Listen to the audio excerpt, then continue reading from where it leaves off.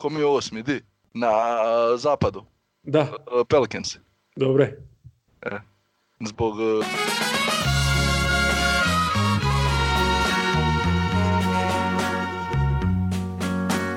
Du bist gegangen, wortlos und auch nicht im Streite. Du bist gegangen, du fehlst mir sehr an meine Seite. Du bist gegangen, ich spüre, du wirst nie mehr kommen. Du bist gegangen, ich gab nicht, ich hab nur genommen. Evo, dobra večer, epizoda ispod obruča, post All Star. Koliko tjedana? 3, 4 nije bilo, nemam pojma, nadam se da niste se prepali, postali tužni ili šta već. Niko mi uglavnom nije ni poslao mail zašto nema podcasta. Tako da se valjda niko ne brine. Uglavnom danas specijale, znači Hrvoje Franceski je tu u svom godišnjem podcastu. Pozdrav svima. Uvijek kažemo bit će češće, pa nikad nije češće, ali to je okej. To je okej. Kuštra je isto tu, koji isto, mislim, ne bi se taj javio za podcast nikad. Ovo je nevjerojatno uopće da smo ga dobili. On je valjda u svom dvogodišnjem. Kako ti imaš ritam nastupa? Pa, tako neki su svake 3 godine. To negdje sam u prosjeku. Ko naslov od Warriorsa, svake 2-3 godine. Da, ali toliko toga dobrog ostaviš da, znaš šta, ne valja forsirati, ti si ko kokain, ono. Previše bilo. Ajmo to preskočiti. I tu je vjerni Kendrick, naravno. Tu je Middleton, ili kako? Je li večeras prva akcija post za mene? Ne, ma kakvi post, nego na perimetar doda handoff. A, dobro. Kad što je spustio post, to je izgubljena lopta. Uglavnom, provat ćemo nešto kroz tu kakofoniju ispričati, dobro ćemo se zabaviti mi, a usput možda što god pametnog i kažemo, jer bliži se play-off i u ovih par tjedana dogodilo se svašta, ne sad baš svašta, ali dogodilo se dovoljno toga da malo opet osvrnemo se na onu listu momčadi koje mogu osvojiti naslov. Tako da evo, probijem led, ja ću reći svoju, u principu ona je ista kao i do sad, samo što jednu momčad sam s nje izbrisa, znači Sixer se brišen, mislim da je previše sranja im se nadogađalo, a momčadi koje mogu osvojiti naslov, znači imam Milwaukee, Lakers, Clippers i ona šansa Rocketsa koju sam stavljao na nekih 1%, sad je penjen možda na 3, eto. I to je to. Kendriće.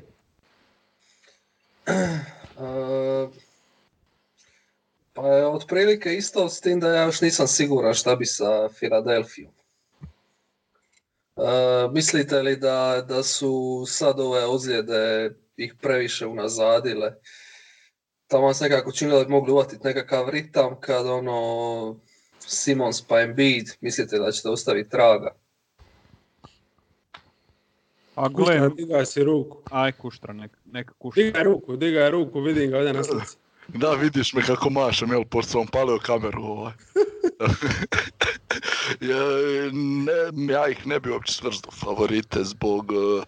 I dalje, bez obzira što su i Burek došli i Glenn Robinson, oni su u njih dvojica uzeli da će dodat šuta, što nema teorije. A ni driblinga, ni kraći iz pik igre. Tako da oni su ista ekipa koji prije deadline-a i prije All-Stara. Tako da meni su oni ekipa s kojom ne bih htio igrati playoff seriju, ali mislim da ih ovi tipa Milwaukee da ih prebija lagano. Mislim, prolazi, pa ih ne bi uopće svrstavao u favorite. Meni je tu bliže Boston. Pa da, ja bi isto rekao, prije Boston, čak i prije Miami, iako šanse da Miami osvoji naslov su minimalne, ali da se dobro potuku s nekim su velike.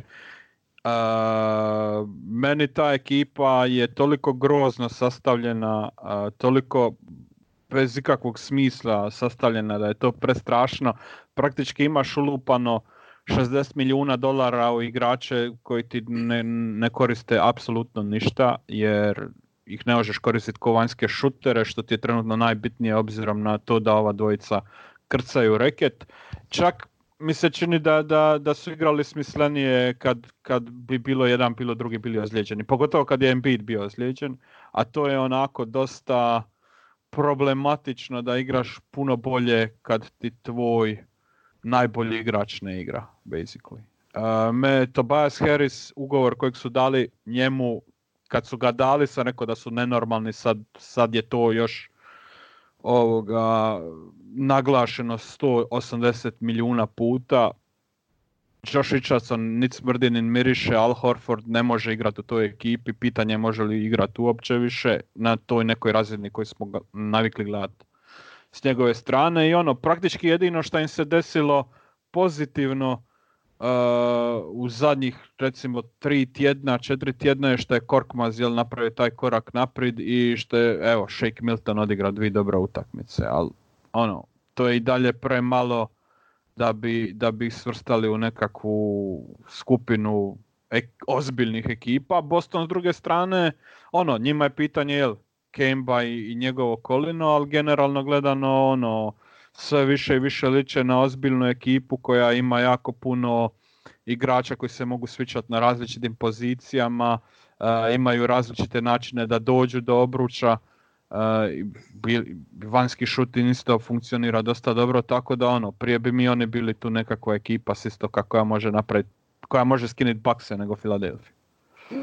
Boston je definitivno broj 2, ali ne bi stavljao tu neku kategoriju. Evo recimo čak i ova utakmica protiv Rocketsa pokazala je da njima još tu fali malo stasavanja, kako bi rekao. Tatumov iskorak je ključan, sad stvarno imaju tipa koji može orat. Kemba isto da je zdrav pomoga bi bio recimo u toj utakmici pomoći u svakoj seriji kao neka druga opcija, jer dok je on bio prva ta ekipa nije imala toliki plafon. Ali šta ja znam, meni je tu još malo premalo ratnika. Ne vjerujem, Hayward je očajan, Brown ne vjerujem. Smart mi je ratnik broj 1 tu i Tajs je ok, ali ipak Tajs. Tako da neću dodati na svoju listu ovih favorita s koje sam izbrisao Sixers. Sve što ste rekli za Sixers se stoji. To je u startu sezone bilo stvarno jedno zanimljivo iskustvo, pratiti ih, iskustvo koje je s vremenom postajalo sve manje i manje zanimljivo i evo nažalost čekalo se, bar sam ja čekao možda neki identitet da pronađu defanzivni. Mislio sam da će biti ekipa koja će uništavati energijom. Fuck off ekipa, jel? Pa trebali su biti što je Miami, jel? Pa trebali su jednostavno biti više muški, više s mudima igrati, više biti ekipa koja Znači što je Miami jebika. Ma dobro, Miami nema jednostavno mišića dovoljno da bi bio. Miami se fajta, ali Miami je ograničen talentom. Ne možeš ih uopće stavljati u tu kategoriju, bar ja. Ne, ali Sixersi su, nisu ni defanzivno hitovci, nešto hitovci igraju na zonu. Realno oni imaju 2 dobra defanzivca, to su Butler i Adebayo. Ovo sve drugo je čisto sakriveno u sistemu, u playoff seriji to do 3. utakmice riješi. Nego Sixersi čovječe u gostima, pa kakva je to ekipa, šta je Znači pristup je 0, pridaju se nakon što ti protivnik ode na 10 poena. To je što oni cijelu sezonu nisu riješili i zbog čega je moraš otpisati jednostavno. Nemaju karaktera, to je što fali, što me najviše razočaralo. To je istina, ali mislim da treba imati na umu da u svakoj seriji, osim možda sa Bucksima, će oni imati 2 najbolja igrača u svojoj ekipi u toj seriji. Embida i Simons. Bar po meni. Da, ali zatvoreni će biti, mislim, ovo je ekipa gora nego prošle godine, mislim, gora. Ti imaš 5 njihovih najboljih igrača, igra najbolje na poziciji 4 i 5. 5. sam dodao Mike Scott. Čisto radi da zaokruži se, mislim, i Simons i Embiid najbolje funkcioniraju kad 4-5. Horforda ne govorim. Tobias Harris na trojci ne može igrat nikad nigdje, mislim, ima sam ga šta ga vidjeti. Ne može funkcionirati s trojke. Jel se ga se svrstava samo u spot-up shootera, a on to nije. To je najmanje. To je problem koji se djelomično može doskočiti tako da maksimalno rastežeš minute, odnosno razdvajaš Embida i Simonsa, samo je onda pitanje kad dođe klačka s utakmica lomi, koji onda postavimaš na parketu i ko ti je closer. Tu je meni veliko pitanje kod njih. Jednostavno nema rotacije, nema bekova da bi mogao uopće svrstati. Prošle godine to bio Butler. Jel? Da. Kad je treba neko iskreirat šut, to je bio Butler. Sad nemaju tog igrača i njihov half court offense je toliko težak za gledanje, toliko mučan za gledanje, ne znam. Osim kad igraju bez Embida. Pa, kažem, kad su njih dvojica na terenu, jel? Mislim, najbolji obrambeni igrač protiv Bena Simonsa je Embiid. Nikoga ne može tako dobro zaustaviti ko. I obrnuto, evo, isto. I obrnuto, normalno. Ali, ne znam, ovo stoji stvarno koji 5 bi poslao na parket, nemaš pojma, mislim, ta njihova stisnutost, taj napad, sve to stoji. Stoji ovo što si rekao da oni možda imaju taj talent individualni, pa sjeti se one utakmice za Božić, jel? Znači, to je nešto što se može dogoditi, ali oni jednostavno nisu pokazali konstantu, nisu pokazali da je čak i to što su odigrali, da je nešto što mogu redovno prezentirati. Znači, govorim čisto o defanzivi, znači nećemo sad komentirati napad. Napad će uvijek biti mučenje u play-offu, ali ja nisam vidio tu njihovu defanzivu da ona može izdržati. Tipa da nekoga, jedan Milwaukee da drži 4 utakmice na konopcima. To mi je teško jednostavno vjerovati, jer nemaju, jednostavno nema, evo sad ovo Korkmaz, znači ih je neko vrijeme nosio, čak puno utakmica je dobio ove sezone, a znamo da Korkmaz igrač koji u play-offu će teško moći ostati na parketu. Milton isto, mislim Shake Milton sad gađa tricu 70-77 i to je to, mislim šta kad se on ugasi. Dobro, njima je defanziva cijelu sezonu u top 5. Evo sad gledam... Imaju previše tih fluktuacija. Ali ako bilo ko misli u 2020. dobiti 3 playoff serije na račun defanzive, mogu odmah raspustiti momčad, jer to se neće dogoditi. Ne, protiv nakvog Milwaukee ne može. Mislim, prve 2 runde mogu proći, ali još Milwaukee i onda još zapad, protivnika sa zapada, to jednostavno nemoguće. Nisu na toj razini. Daleko od toga, nego čisto sad gledam sa neke strane talenta i te neke defanzive, ko nekog identiteta, ti imaš Embida u reketu i ne znam, Simonsa, Richardsona, Tajbula na perimetru, da je to dovoljno protiv većine ekipa. Zapravo protiv svih osim protiv Bucksa. Evo, čisto da sad, znači baš da se vrati na ono što sam rekao prvo, znači u startu sezone očekivao se da će oni otići na taj jedan rang, da će oni biti top ekipa defanzivno ligi. Znači to je to. To je ono što su oni morali biti. Oni su jednostavno morali biti ekipa koja će, di ćeš zaboraviti 100 poena zabiti kad dođeš kod njih. I to je jedini način, taj jedini identitet koji su oni mogli s ovim rosterom izgraditi, jer sve ovo što ste rekli, jednostavno to je toliko začepljeno, nikad oni nisu mogli napadački biti posebna ekipa, kao što su, ne znam, ovi ostali izazivači. A recimo Lakersi su puno bolja i zdravija ekipa, od njih na kraju krajeva puno konstantnija. Kad vidiš točno da kroz cijelu sezonu od početka do kraja točno znaju šta rade i kako igraju. Oni nisu na toj razini jednostavno. Pa i Bucksi na kraju krajeva ovaj sistem koji igraju, pa kad vidiš sve te njihove bekove kako letaju i to, mislim, svaka čast. I Miami isto, vjeran svom sistemu, pa dokle ide.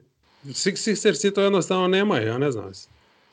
Pa ne, mislim, ja to govorim već neko vrijeme, oni bi trebali igrati starinsku košarku u napadu i rat iza. Oni su ekipa dizajnirana za 96. a ne za 2020. Kažem, mučenje ih je gledati. I sad ako uđu u playoff, jel? Sa 5. mjesta na kojem se trenutno nalaze, prvi je Miami, protiv kojeg ja mislim da imaju i što se talenta tiče i što se direktnog matchupa tiče prednost u apsolutno svemu, ali ako moraju dobiti utakmice u Miamiju, koji je isto izrazito domaćinska ekipa, nisam siguran da će to uspjeti. Čak i kad maknemo ove ozljede sa strane. Da, pa čak ako ćemo gledati samo kroz sezonu, mislim da ih je Heat ubija 3 puta. Da. Oni su dobili samo onu prvu gdje je Miami igra drugu večer back to backa i di Spoelstra još nije igra zonu, nego je išao sa Leonardom, Brantem Bida 1-1. A kad je poslije krenija sa zonom, oni su praktički drugu su pregaženi, treću su se malo bolje prilagodili, a mi da su isto izgubili, četvrtu je neko falija, tipa Embiid ili Simons, pa su isto pregaženi. Pa su dobili se ti ja reći, jel? Dobro, Sixers smo apsolvirali. Da čujem vaše liste, je li tu ima znači kakvi dodataka osim Bostona eventualno? Ili nema. Ja ne, mislim ove 3 na zapadu, dakle Houston, Clippers i Lakers i tamo su mi Bucks, eto uz taj dodatak Sixersa u koji još donekle vjerujem da mogu poremetiti neke liste. Meni je Milwaukee, Boston na istoku, mislim da mogu otići do kraja. Boston teško, ali mogli bi otići do finala svakako. A na zapadu mi svaka od ovih ekipa ima nekakav puncher's chance proći. Tamo će sve ovisiti jako o matchupovima. Znači praktički od 1. do 5. mjesta sve momčadi mogu izbaciti nekoga. Tako da ne znam, normalno da su Lakers i Clippers i favoriti, da Houston s ovim nanobolom, kako ga sad zovu, mogu srušiti svakog, ali ne bi otpisao ni Denver ni Utah koliko god Utah loše izgledala u zadnje vrijeme. Čisto zbog toga jer ako im se potrefi neka serija gdje imaju plus sa matchupovima, mogu iznenaditi. Mislim da Utah mora razriješiti pitanje Conleya čim prije, jer moraju vratiti Inglesa u petorku i dati mu da organizira igru, jer ovo trenutno ne liči na ništa.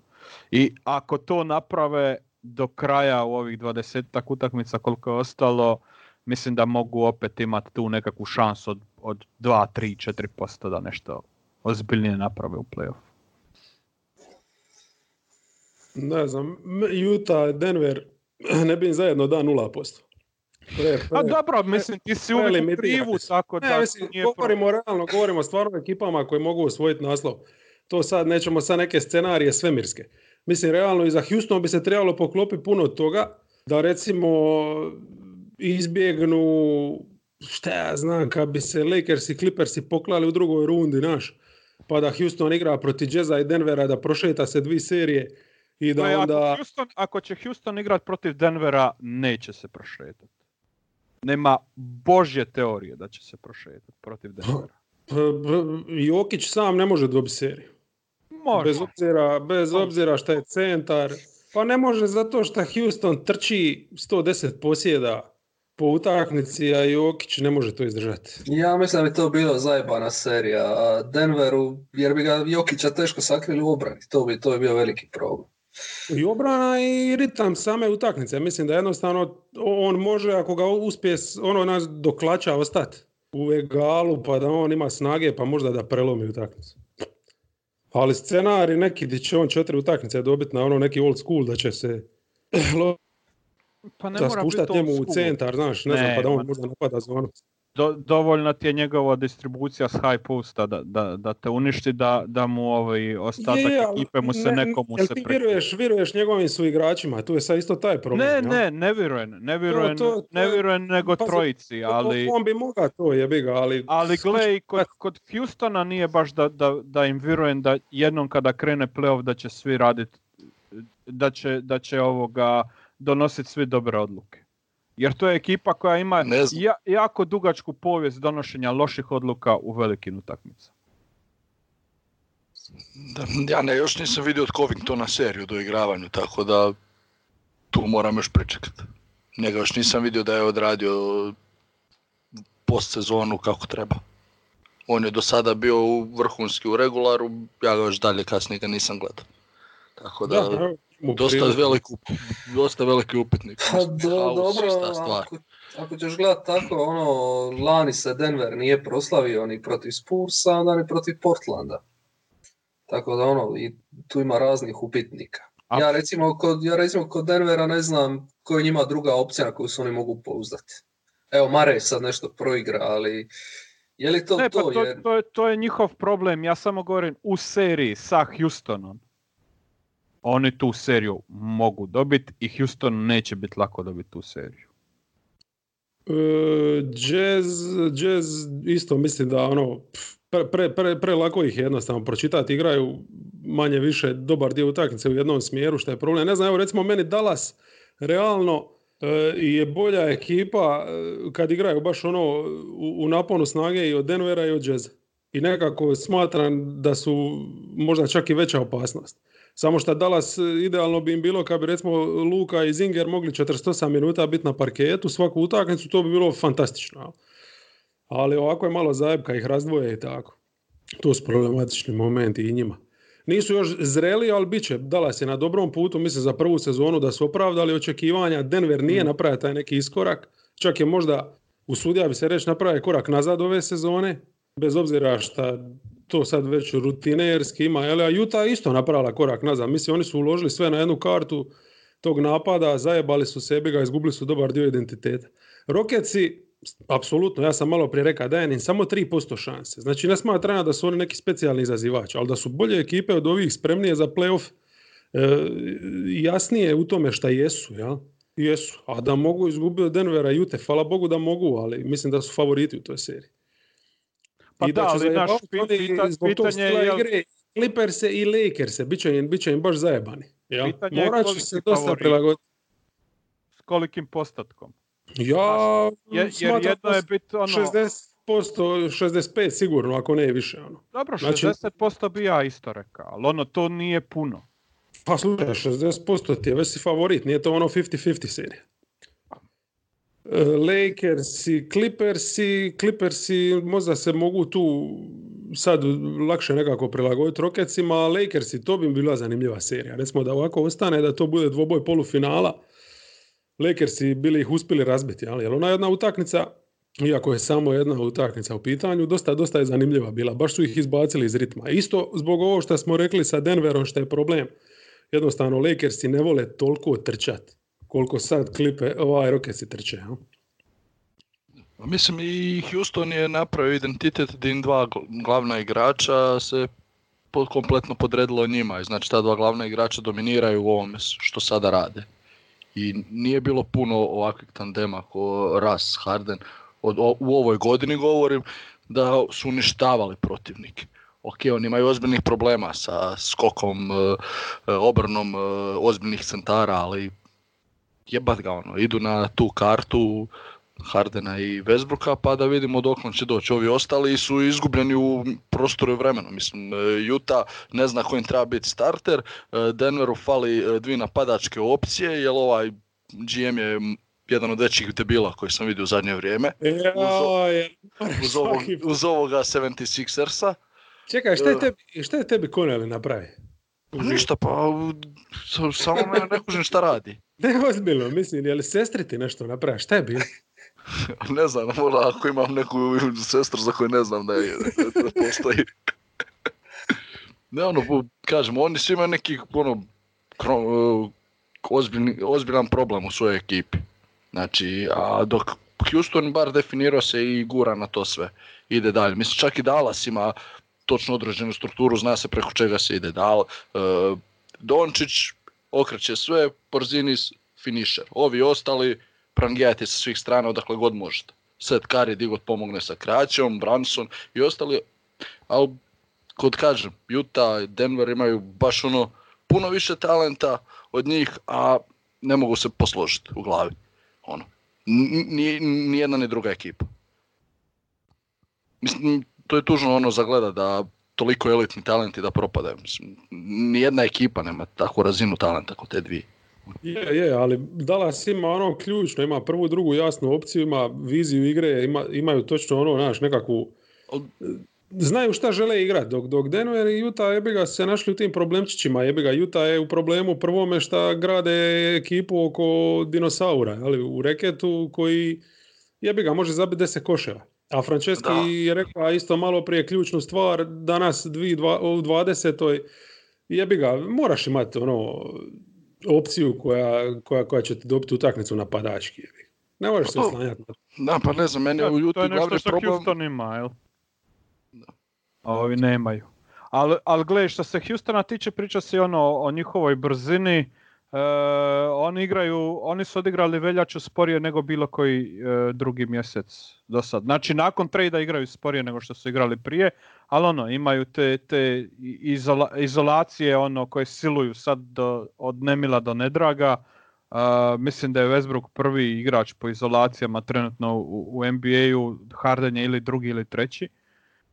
I to je kad se sve začepi, kad sve stane, ne mogu oni trčati toliko, neće ubiti oni protivnike ritmom, jer prvo ne trče toliko koliko misliš da trče, druga stvar je to će se zaustaviti jednom kad playoff krene. Ono što je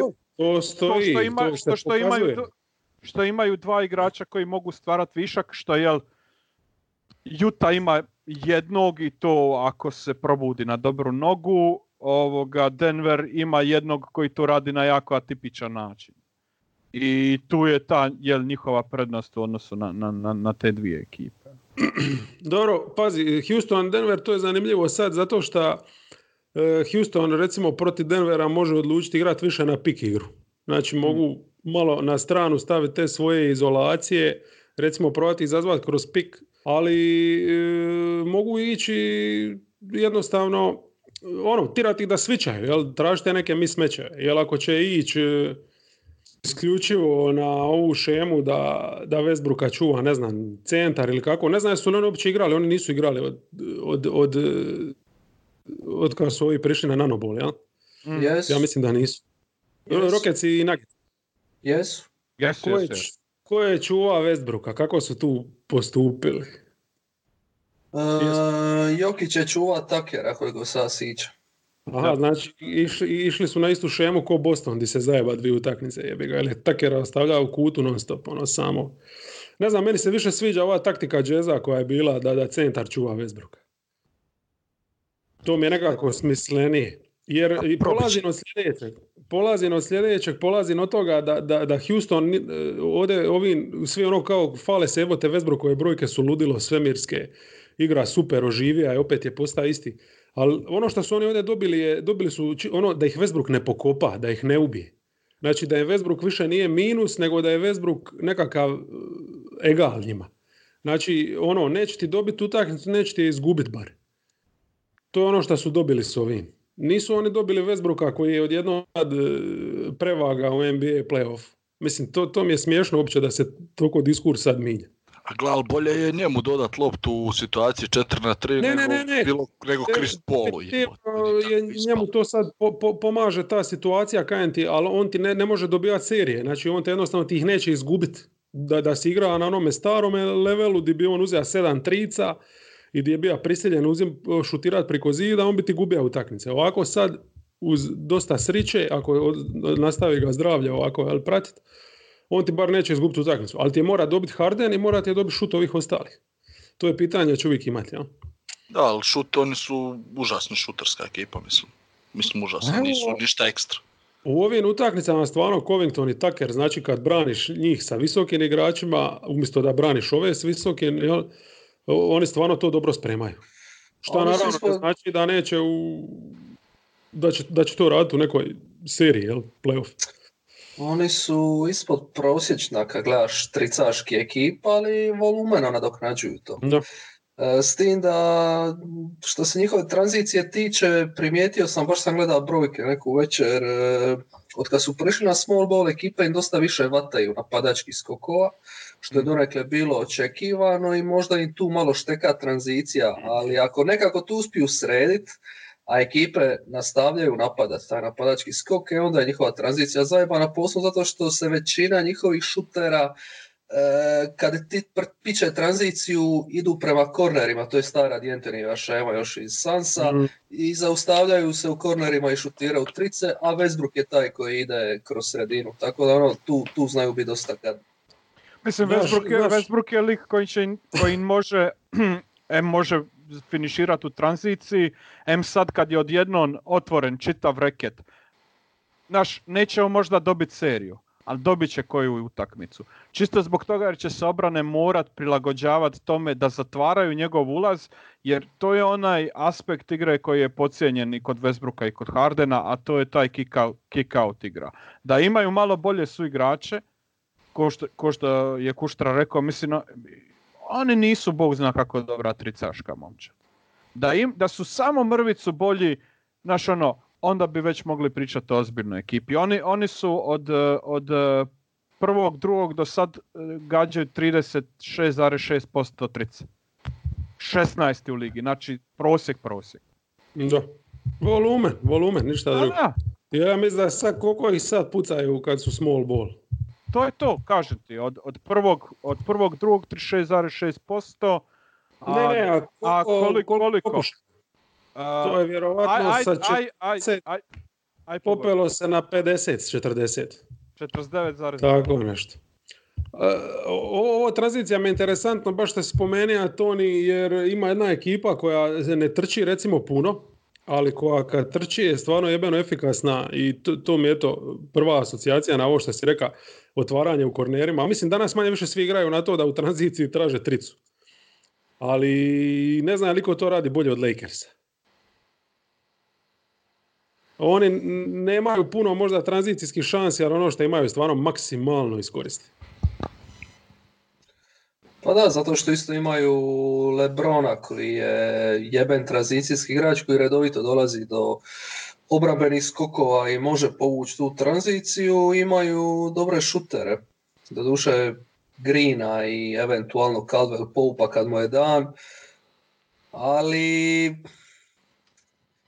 ja imam neke sumnje oko Lakersa, pa ne znam ako smo s Rocketsima gotovi. Može slobodno, daj sumnje u Lakersa. Pa ako stavimo Davisa na stranu, je li ovo možda najgori roster s kojim je LeBron igra ikad? Nije. Ni blizu. Najgori je onaj u Clevelandu. Ima ja mislim 7 ili 8 ili 9 Clevelandovih momčadi koji su bile gore od ovog. Sve. Ona je u prvo finale kad su igrali sa 2007. Ono je bilo smijurije. Ne znam, osim Denija Greena, i Davisa, naravno, rekao sam da on izvan konkurencije, ja ovdje nemam igrača za kojeg bi stavio ruku u vatru da može biti plus u play-offu. Ajde stavi bilo kojih od ovih njegovih suigrača u Indijanu. Bili rekao da su... Poanta je kao koji bi Indijani bio starter. Tako, ili rotacijski igrač možda. Pa nijedan ne bi u Clippersima igra. Caruso bi igra svugdje, ono. Ne znam, tanki su... Caruso bi najbolje igrao u ovome, u Boriku.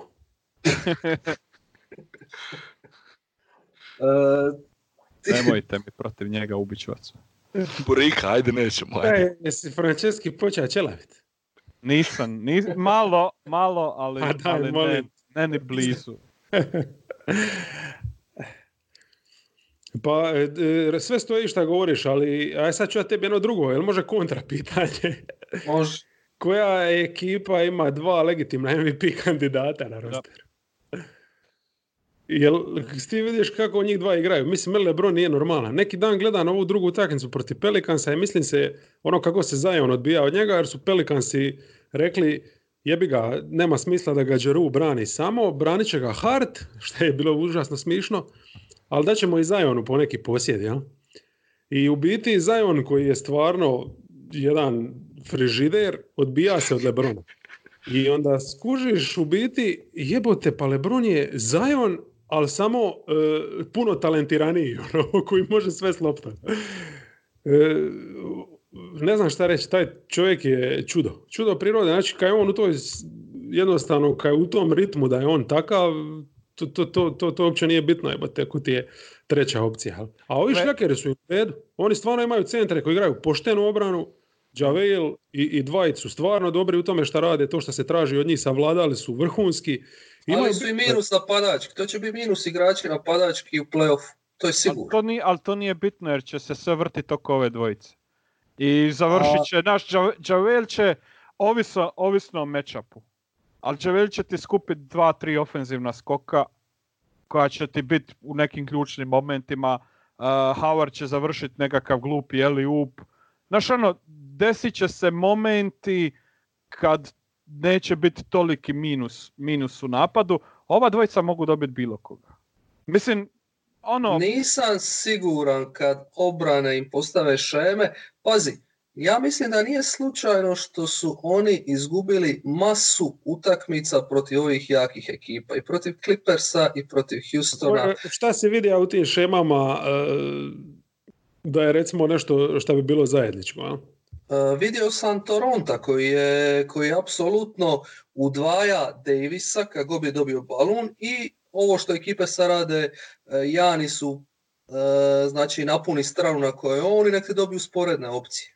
To je sasvim legitimna taktika koju su lani recimo Raptorsi koristili protiv Janisa, sad imali neka ekipa koja to može napraviti protiv Lakersa, da kazni to što ovi u ekipi imaju Bradleya koji je klimao sa šutom, što imaju Greena koji je klimao sa šutom ponekad, što imaju McGee-a i što na klupi im fali osim Kuzme i Caldwell Pope nekih ozbiljnijih opcija. Ja mislim da se malo, ali to je dovoljno.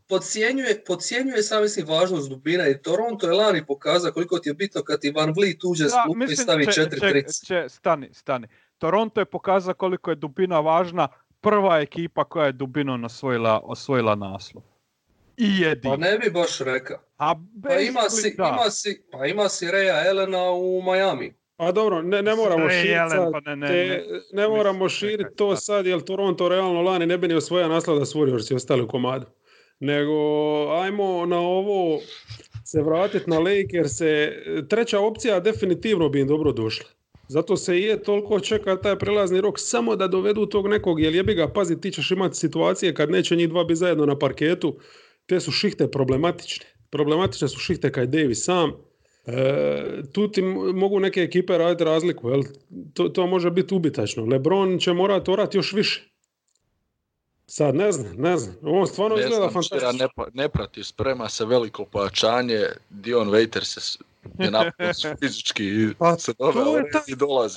Ali pazi, evo, ali ja sam mrtav ozbiljan, ali tu ti je taj igrač treći jebate koji ti može biti ok, izgubit će ti utakmicu vjerovatnije, ali postoji mala šansa da ti je možda dobije. Oni nemaju nikoga... toga već imaju Kajla Kuzmu, koji će ti izgubiti 2 utakmice, izgubit će ti 4 utakmice, dobit će 1. To je Dion Waiters. Ne, Dion Waiters je, a dobro, ipak pusti bek je biga. Kyle Kuzma, respekt, ali on će uzet će 5 loših šuteva je biga. Ako to znači da Rondo neće igrati, ja potpisujem. A dobro, Rondo nije toliko grozan, samo što nije jednostavno pouzdan, mislim, ali on isto može odigrati jednu utakmicu dobru rolu. Ali to tako može svaki njihov igrač s klupe. Svaki. Toni, razumijem šta ciljaš, ali mislim šta je Franceski isto, osjetio sam mu to u glasu šta je tija reći, ali nije uspija. A sad ću ja probati njegovu misao izraziti, a ujedno je to i moja misao. Sti pučki tribu. Slušaj, znači to je bitno što si ti rekao, ali možda u ovom kontekstu snaga kako je liga postavljena, možda nije toliko bitno. Jer ti nemaš ovdje ekipu razine Warriorsa, takvog ranga koja i sama nije i ranjiva i koja je toliko moćna da sad, znaš, mislim da su Lakers baš legitimni i top i imaju izglede i ko Milwaukee i ko Clippersi, možda su tu sad o tvojoj osobnoj preferenciji ovisi jesu li ti oni favoriti ili su ti treći na tom nekom popisu, ali mislim da ne možeš, bar meni ne možeš sad složiti neki argument na osnovu toga da su oni podređeni u eventualnom sudaru s Clippersima zato što nemaju treću opciju ili zato što ne znaju koji je ta klač petorka. Trenutno je stanje tako, eto, to je moje mišljenje. Ja sam na tragu toga što si ti mislija, Franceski. Pa ne, mislim, slažem se u momentu. Pa ne slažem se. Šta? Ne, rekao si ne, slažem se, pa onda ne, slažem se. Mislim, imaš moment u kojem Bucksi definitivno izgledaju kao najkompletnija ekipa, ali izgledali su tako i lani i onda su se svi raspali u play-offu osim Janisa koji je bio uštopan donekle. Imaš Clipperse koji izgledaju kao da bi mogli preorat čitavu ligu, ali ne igraju zajedno. Jel sad konačno kad Kawhi polako diže razinu svoje igre, kad George malo igra, mislim kad oni imaju tu svoju najbolju petorku na parketu, to definitivno izgleda kao najbolja petorka na parketu, plus imaju, malo su dublji od Lakersa. Ali po onome što su pokazali do sad u regularnoj sezoni, ne mogu staviti ruku u vatru da će da su favoriti u tom okršaju. LeBron znamo šta može. Mislim, ako si odveja do finala ekipu u kojoj su bili Hughes, Gooden, Vareža, Ilgauskas, Pavlović, nemam pojma, onda stvarno može sve. I nikad nisi imao takvog toliko dobrog partnera, čak ni ona Wadeova sezona druga u hitu kad su bili zajedno nije bila, ja mislim, na razini ovoga što Davis igra ove godine. Tu su možda, stavio bi Davisovu ovu sezonu iznad toga. Tako da je plitki su, je nemaju dubinu, je imaju puno upitnika, nemaju tog trećeg, ali jebe mu ova dvojica mogu dobiti svaku seriju sami. Samo treba vidjeti hoće li im se netko priključiti. A imaš igrača koji se mogu priključiti. Kuzma može odigrati super utakmicu i Danny Green može odigrati super utakmicu. Čak i Avery Bradley može odigrati super utakmicu. Znači puno toga će ovisiti o čistim situacijama. Ja ih definitivno ne bi otpisao i kažem, meni bi bili između ove 3 na 3. mjestu, ali to je za par postotaka, ne za 20% da su sve. Ne znam sam se dobro izrazio šta ja ih ni blizu ne otpisujem, nisam lud. To što sam ja rekao, ja ih otpisujem. Hoćeš ti izrizat, stari, stavit ću ti, vidit ćeš što si to rekao. Kuštra Franceske sam to rekao.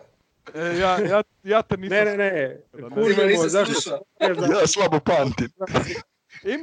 Oprezan si iz još jednog razloga, to je šta si Clippers se favorizira cijelu sezonu. Mislim da si rekao da imaš ozbiljan problem s njima, ne da ih... Da, je. To je ta dubina i šuti, bit će mi zanimljivo vidjeti drugoj rundi, neće biti sigurno prvoj, u drugoj rundi šta će ekipe pripremiti. Kogo to bio? Da, mislim, oni bi mogli ići na Houston. Vrlo, vrlo lako. Clippers i Milwaukee su nam ostali. Prvo je na Pelicanse, a što se može... A to ćemo za kraj ćemo 8. mjesto na zapad. To ću ja odlučiti na koga će. Pisa se u Medvedima tako da oni neće sigurno posle to igravanje gotovo njima sa sezonom. Kuštra, jesi mi ti trejda Đorđa? Dobro si napravio. Uglavnom, Clippers i Kuštra, reci nam sad šta ti se čini? Šta mi se čini? Pa kako ovako cijelo vrijeme pričamo, ja samo vidim bivše igrače Detroita u nekim dobrim ulogama u ovim šampionskim ekipama. U ovim kontenderima. Znači svaka ima po 2 skoro. Unazad 3 godine što su igrali u Detroitu.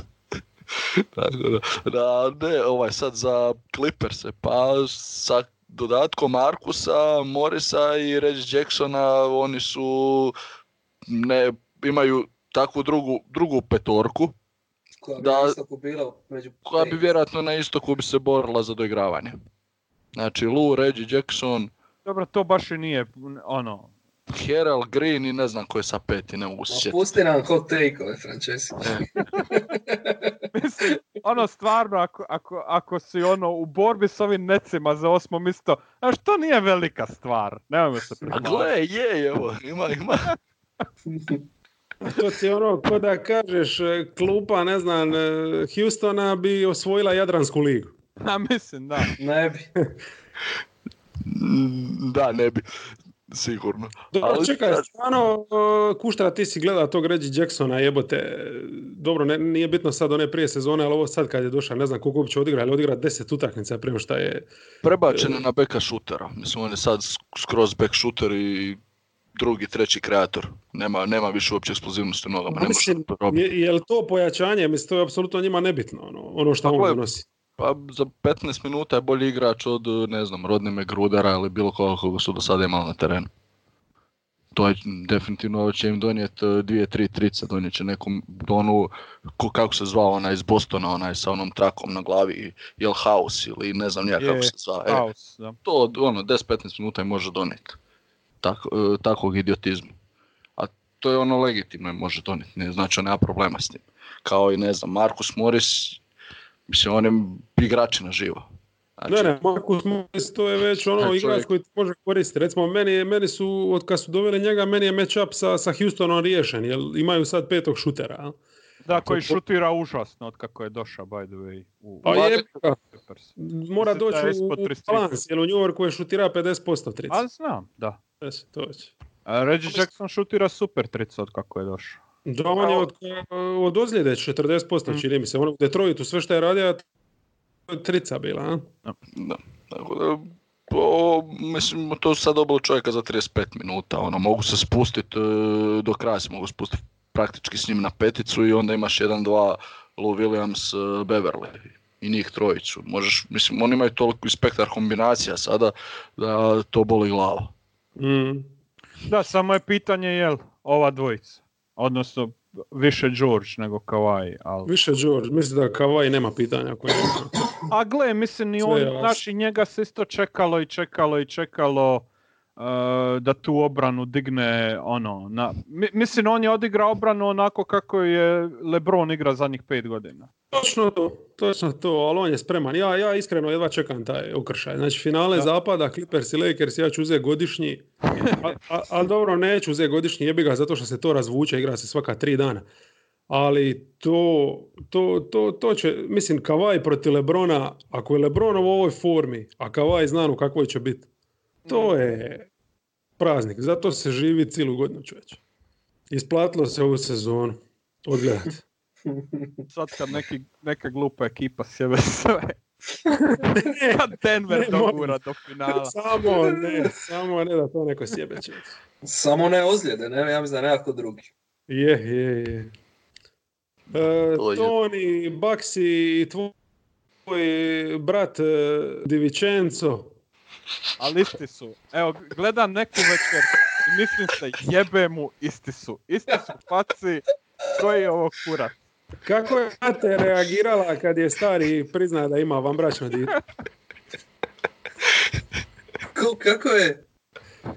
Kako je mati reagirala kad joj je stari prizna da ima vanbračno još jedno?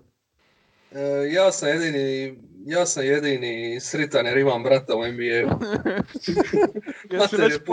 Jesi već posla ovoga pitanje kad će neka pinka past, neka para, nego navodno Donte ima utjecaj ko Janis u klubu i sad ja idem tamo ko Janisov brat. Kontanasis.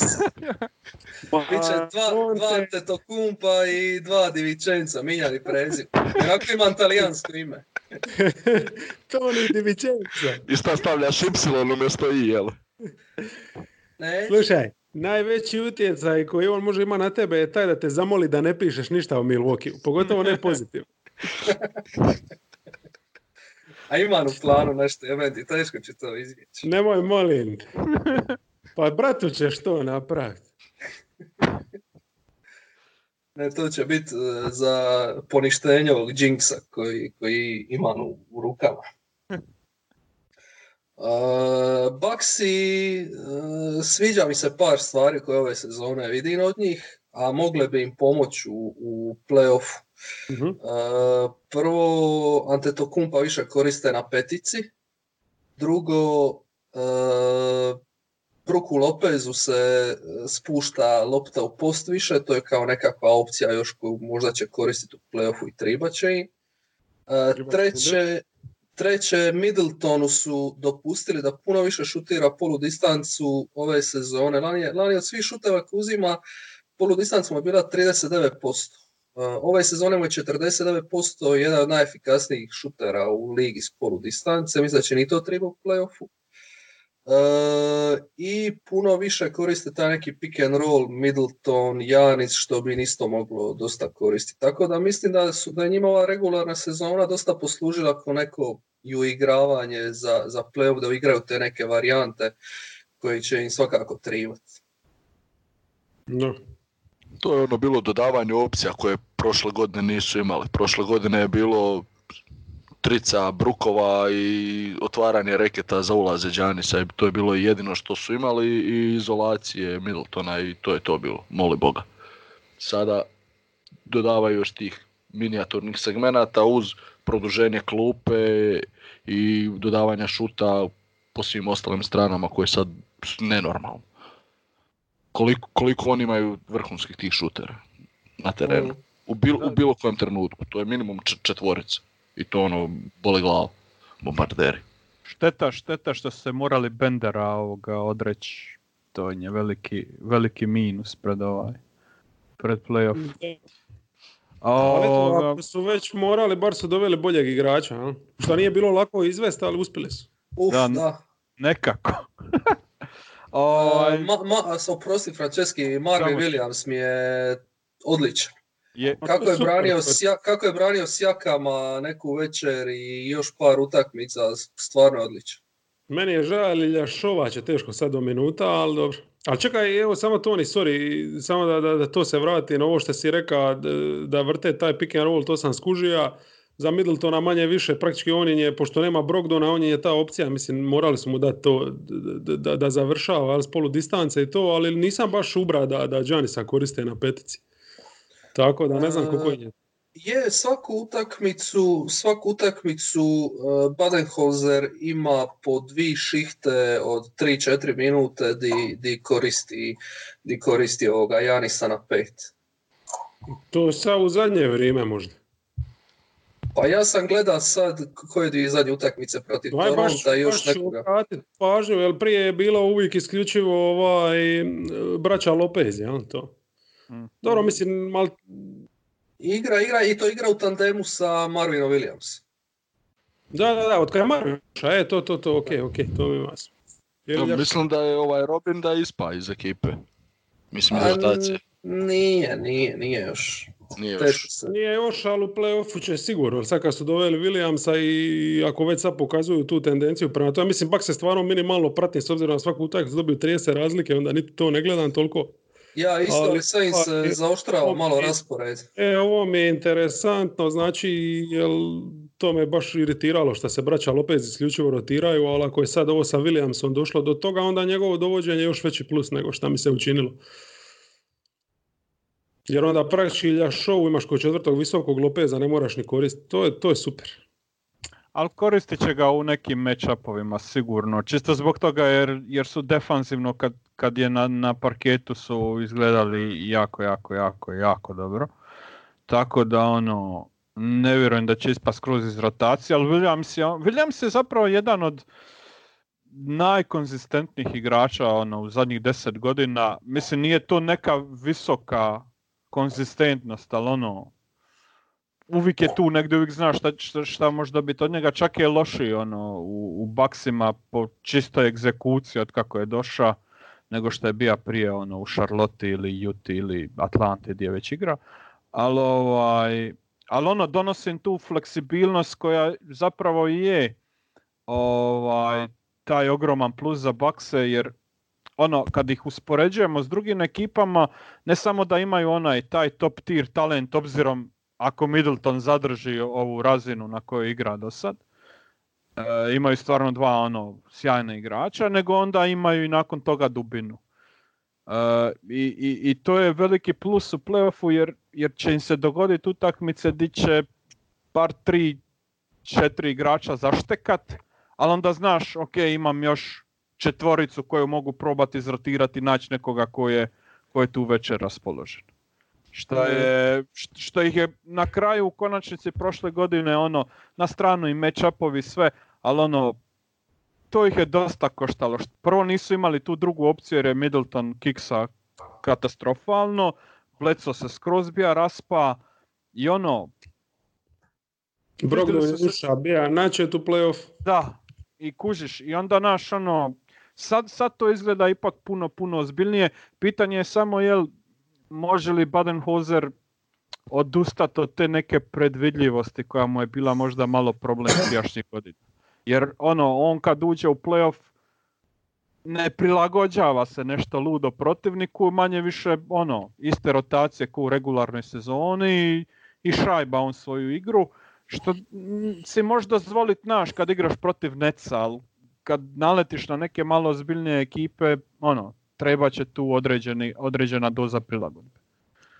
Danas ili jučer, Đarks je bio na Ringeru napisao baš tekst o Giannisu i dotaknuo se malo bliže povijesti sad kad su vodili 2-0 protiv Toronta, kako je Budenholzer uopće nije mijenjao nikakve šeme u obrani, nego je cijelo vrijeme Giannisa držao kao help defendera. I ostali igrači su se izmjenjivali na Kawhi Leonardu, dok su ovi išli all-in i stavili Kawhija na Giannisa i tako dobili cijelu seriju. Kažem, kao komentar, nadam se da će se to u ovom doigravanju promijeniti. Točno da će se promijeniti na način da će on mijenjati postavke neke.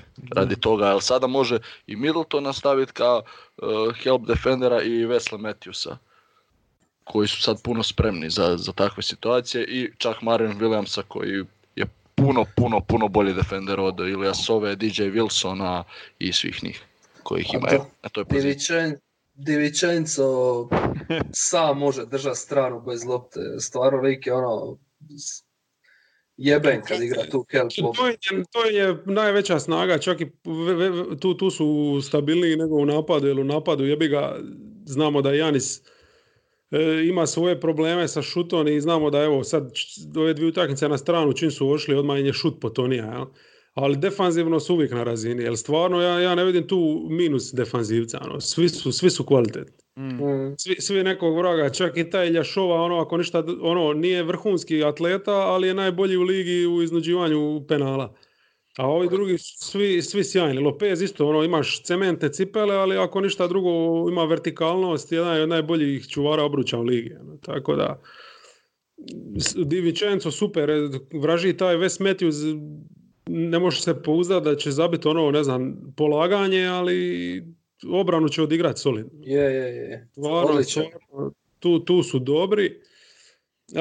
Tu će se opet, mislim, pričaš livo desno, ali na kraju opet se vratiš na onu lanjsku sezonu, ovo što ste rekli za njegove prilagodbe, tu uvijek isto možeš reći, a to je da kad ti sistem toliko uspjeha donosi kroz karijeru, to je ta škola Spursa, nije lako odustajati od njega, ti jednostavno ideš pa dokle te odnese, a nije lako tu nešto puno ni mijenjati, jer realno lani je njima Brogdon značio puno, jer ti u situaciji kad se ipak pokaže da Giannis nije taj bek koji može 48 minuta vrtit napad, tribati neko pouzdan, Middleton isto nije taj assist pick and rolla koji će to napraviti, znači tebi treba tu jedan bek, sad ti nemaš Brogdona i Bledsoe ako se ne raspadne, a i ako se raspadne, mislim da je tu na Hillu i dalje velika odgovornost.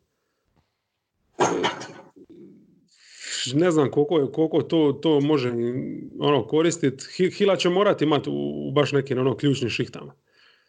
Jer blesavo je, ideš s njima pričati, ali ti njih nisi vidio toliko kritičnih minuta. Ja mislim da su oni, da sam negdje čuja da su ekipa koja je odigrala najmanje klač minuta uopće ove sezone.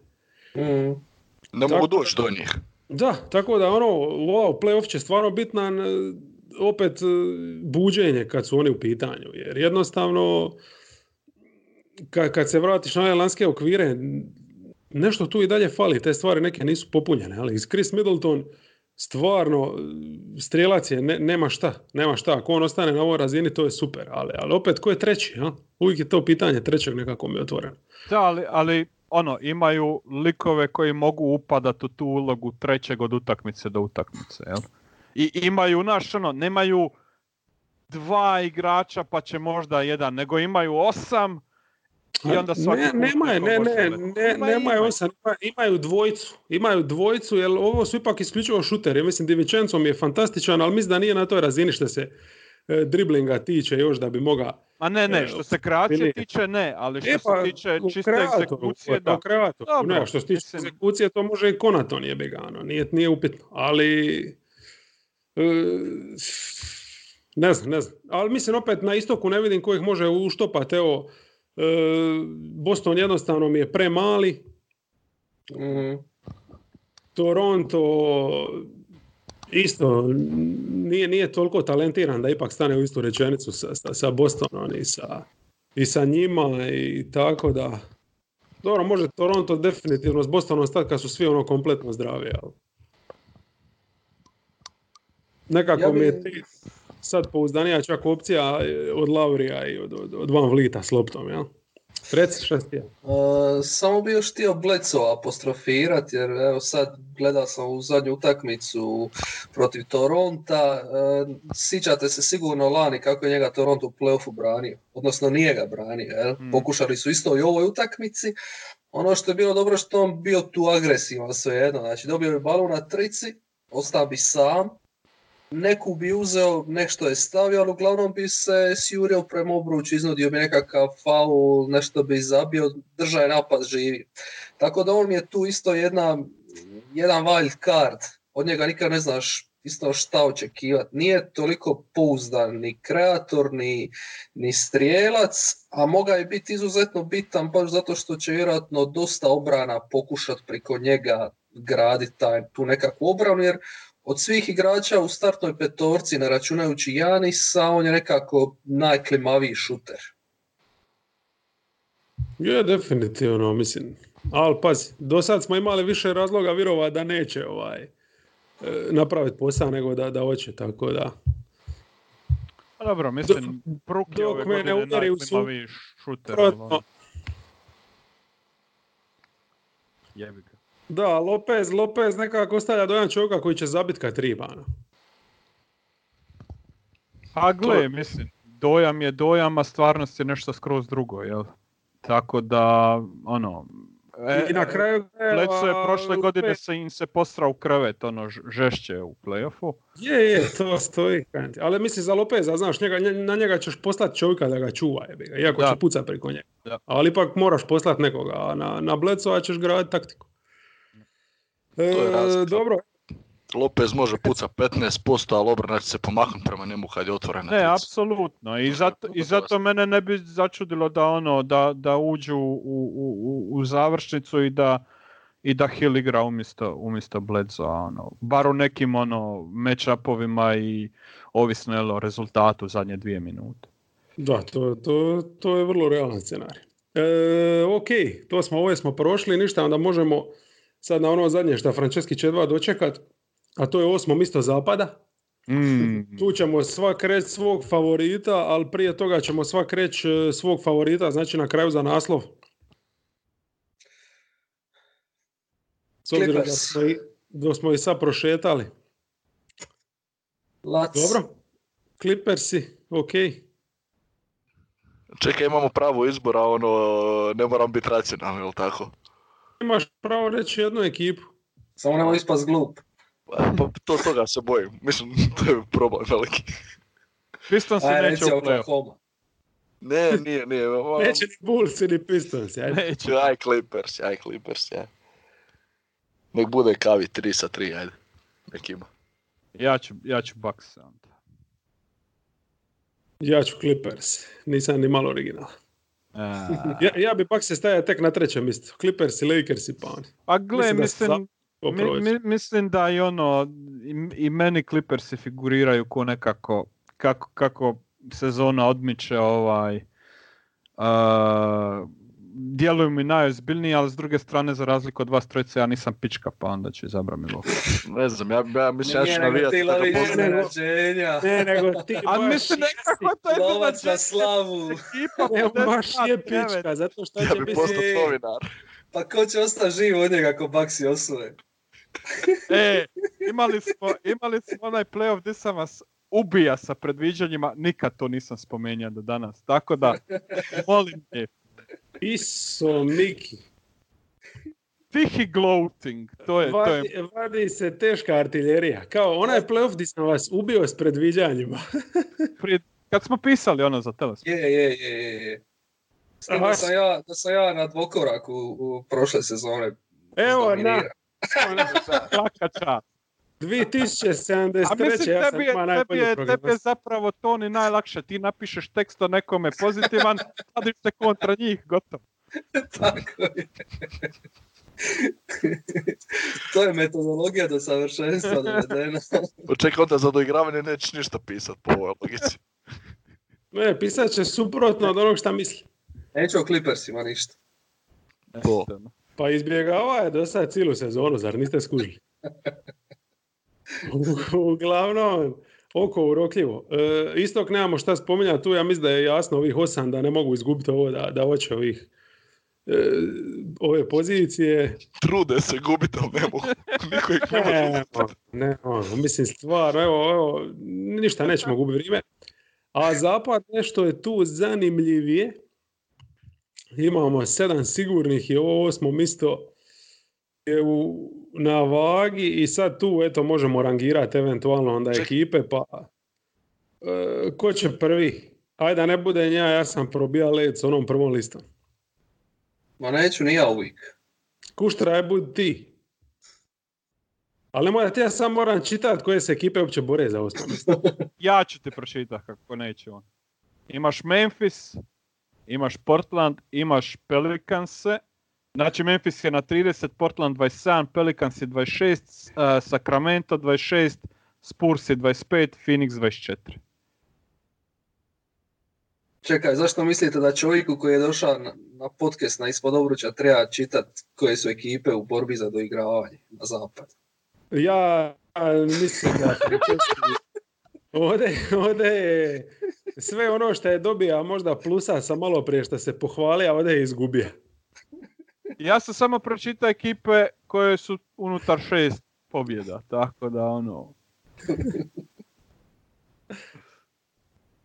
Kušta, čekamo. Kuštra, možda ajde ja. Boga. Hoće neko drugi. Kuštra, Nisi razmišljao. Kuštra, Nisi razmišljao uopće ovo. Otišeća. Ubra. Kad si mu počeo čitati, srce ga iz... Samo je, gotov je. Jel ga vidiš na kameri, jel okej? Jel živ? Ja, vidim samo crvenu mrlju na ekranu. Eto, gotovo, ubio se. Nema ništa. Ajde, sve čita skoro. A ja ću To će biti ovo. Jebate. Mislim, znaš šta reću Pelicansi, iako mislim da će Memphis sući, ali koga jebe. Igraju super, Ingram i Zion su stvarno par koji bi mogao godinama biti jako, jako dobar. Drew je i dalje taj onaj veteran koji im donosi jako puno stabilnosti, iako se meni i dalje ne sviđa način na koji se on uklapa u tu ekipu, pogotovo u napadu. I Lonzo je zapravo skroz dobar pokretač te momčadi.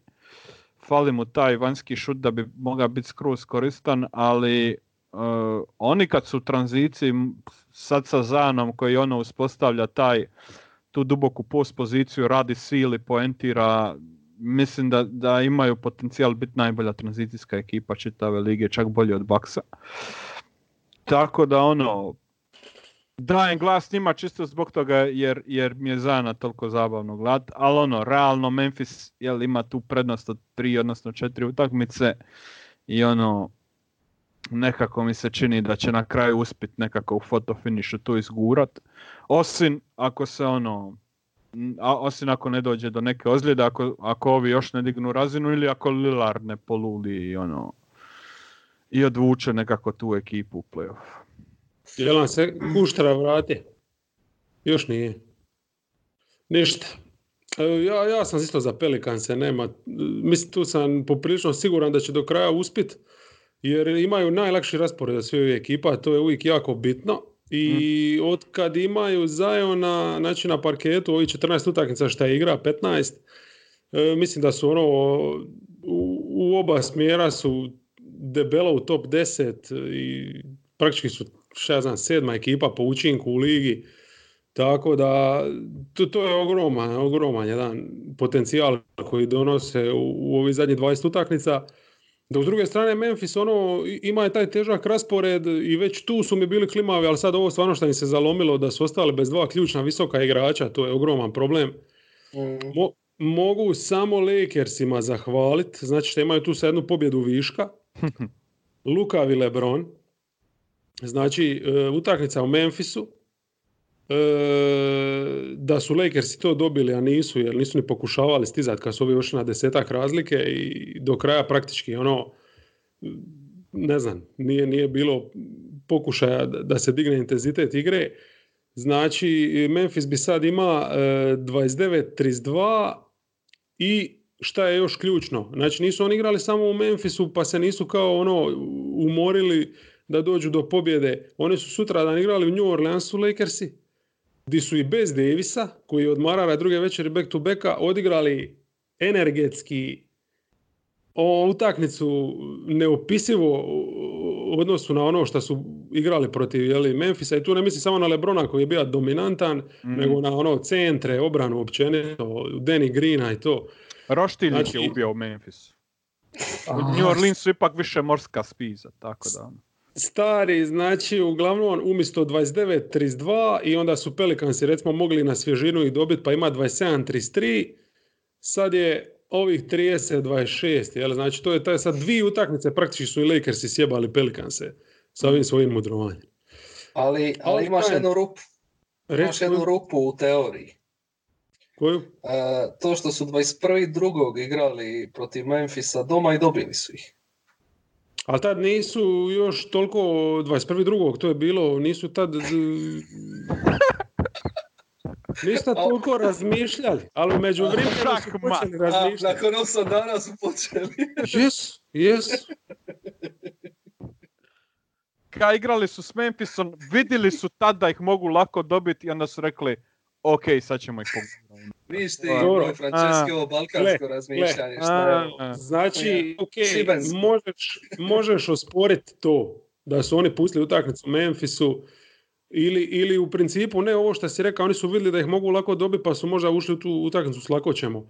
Ali ne možeš osporiti činjenicu da su se čuvali za Pelicanse ili je važnije bilo, pogotovo LeBronu, kako će sutra dan igra protiv Ziona, nego kako će igra u Memphisu. Pa to je sad neki rivalitet, normalno da jesu. Tako da, ali dobro, ne dajete nikakve šanse.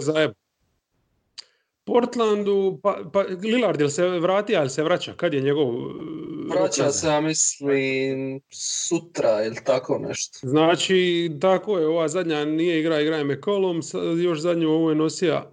Mislim, tu su malo izgubili daha, njihov raspored je lakši od Memphisovog, ali ne toliko lagan koliko od Pelicansa. Šta je još kod Pelicansa bitno?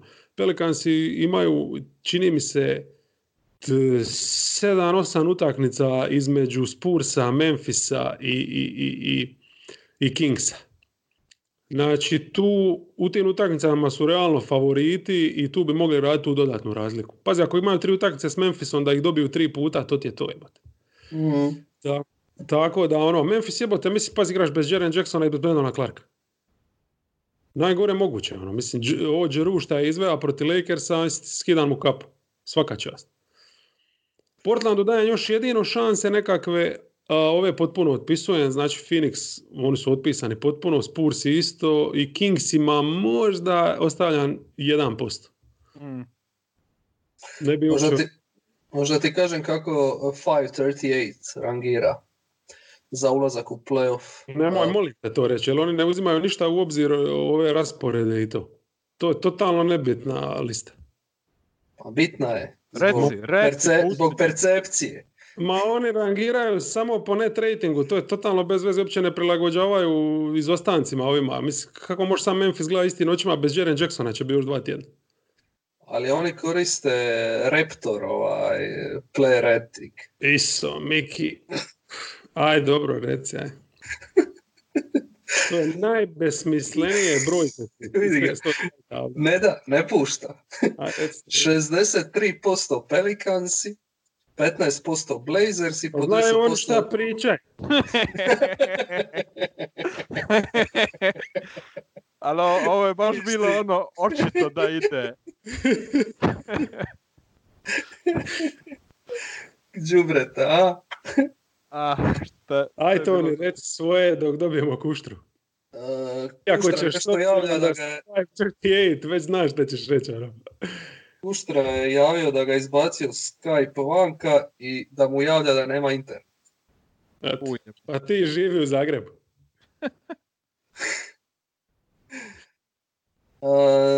Nemam šta govori, rekli ste sve i ja vidim Pelicans, jako navijam za Grizzlies. Da oni uđu, ali mislim da će Pelicansi na kraju biti 8, ali dobro, bar ću imati dobru priču u prvoj rundi. Pelicansi. Ako se desi to da Pelicansi sad sruše, izbace Memphis, kolike šanse dajete zajedno za rukija godine? Da, mislim da će onda mora dobiti jebik. Bez obzira na manjak. Bez obzira što igra 5 utakmica, čitam se. Čekaj, igrat će možda 30-ak, jel tako? A ne može dobiti na osnovu 30. Ne može. Ne znam, toliko je popularan i tolika je mašinerija oko njega da me ne bi iznenadilo. Mislim, sad je na 15 utakmica. Čekaj, jel Embiid nije dobio, odigraje 60? Koliko je igrano? Nema šanse. Ne. Ipak je to džao. Manje je odigrao Embiid. 60. Manje. 40-ak. Sad ću ti reći 31. A isto je bio čak razmatran kao mogućnost. A zbog toga jer su svi drugi bili shit, jel? Brogdon i Šarić ko dva najbolja. Da, nisi to smija reći, sad će mi cenzurirati podcast. Mislim, ja sam i dalje Šarić bronca u tom, ali da, mislim da nema šanse da dobije. Ali da će se povest rasprava, ja mislim da hoće. Jer nije da je Morant igra na razini Brogdona i Šarića te godine. Ne, igra sjajno, igra super, mislim, nije za rukija nevjerojatno. Ja. Ima još neke postotke, ali vas zanimaju? Uvijek. Ako nisu s 538 može. A jes? Znači, šansu da osvoje titulu najveći imao Clippersi 24%, onda Bucksi 19% i Lakersi 16%, isto koji Rocketsi 16%. Dosta visoko, a? Za Rockets. Dobro, Rocketsi su stvarno, otkako su prešli na ovaj microbowl, izgubili su koliko? 2 utakmice, jel? Koje su još brojke? I to jednu od Knicksa, 2 razlike. Brojke su još da na istoku najveće šanse za finale ima Bucksi sa 41%, a nakon njih Sixersi sa 27%, pa Lakersi sa 21%. Lakersi za šanse da osvoje Celtics.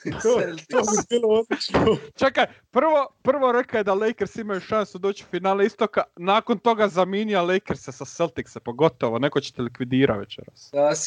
Gasi se. Ovo su vjerojatno neki njegovi pokušaji čaranja, kao što je leteće medvjedi. Nisam stavio naslov. Evo, za kraj možemo samo osvrnuti se na reprezentaciju, pošto je Toni u to upućen i čak je dava izjave za N1, jel tako? Ne, za TNT. Aha, za TNT kao košarkaški stručnjak TNT je prenosio utakmice. Šta je Barkley rekao? I jesi procijenio da će Roko biti MVP i da ćemo dobiti obe utakmice? Ne, ja sam rekao da su Šveđani ozbiljna ekipa. I Dino Rađa je bio sretan, to je najvažnije. Je, i na vrijeme je pustio karte za kvalifikacije. Neka, i to je uspjeh jedan. Mogle su biti malo jeftinije, ali dobro, nisam sad vidio kako se prodaju, ali mi smo svoje uzeli, dobre. Da. Jeste gledali vi repku? Naravno da nisam to gledao. Ja sam gledao protiv Švedske onako, a protiv Holanđana dosta ofrlje. Ali mislim da postoji sigurno čisto goli nokom bez neke duboke analize, čak i ovako površno kad gledaš vidiš dosta velik napredak u odnosu na prošlu godinu. Nije to i dalje nešto predirano impresivno, ali bar imaju 5 uigranih modernih akcija. To je i selekcija igrača je bolja nego što je bila lani i pristup u obranu. Znaju da su limitirani napadački, ali bar su izašli potupli s obe utakmice i riješili to. Da. I ako lani ciljate na onaj utakmice što je vodio onaj trener Splita, a? Skelin i kasnije Anzulović, I sa NBA igračima i bez njih, to je bilo katastrofa.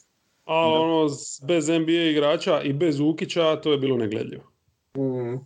A ovdje ipak imaš nekog ko zna odigrat pick and roll, tako da jebih.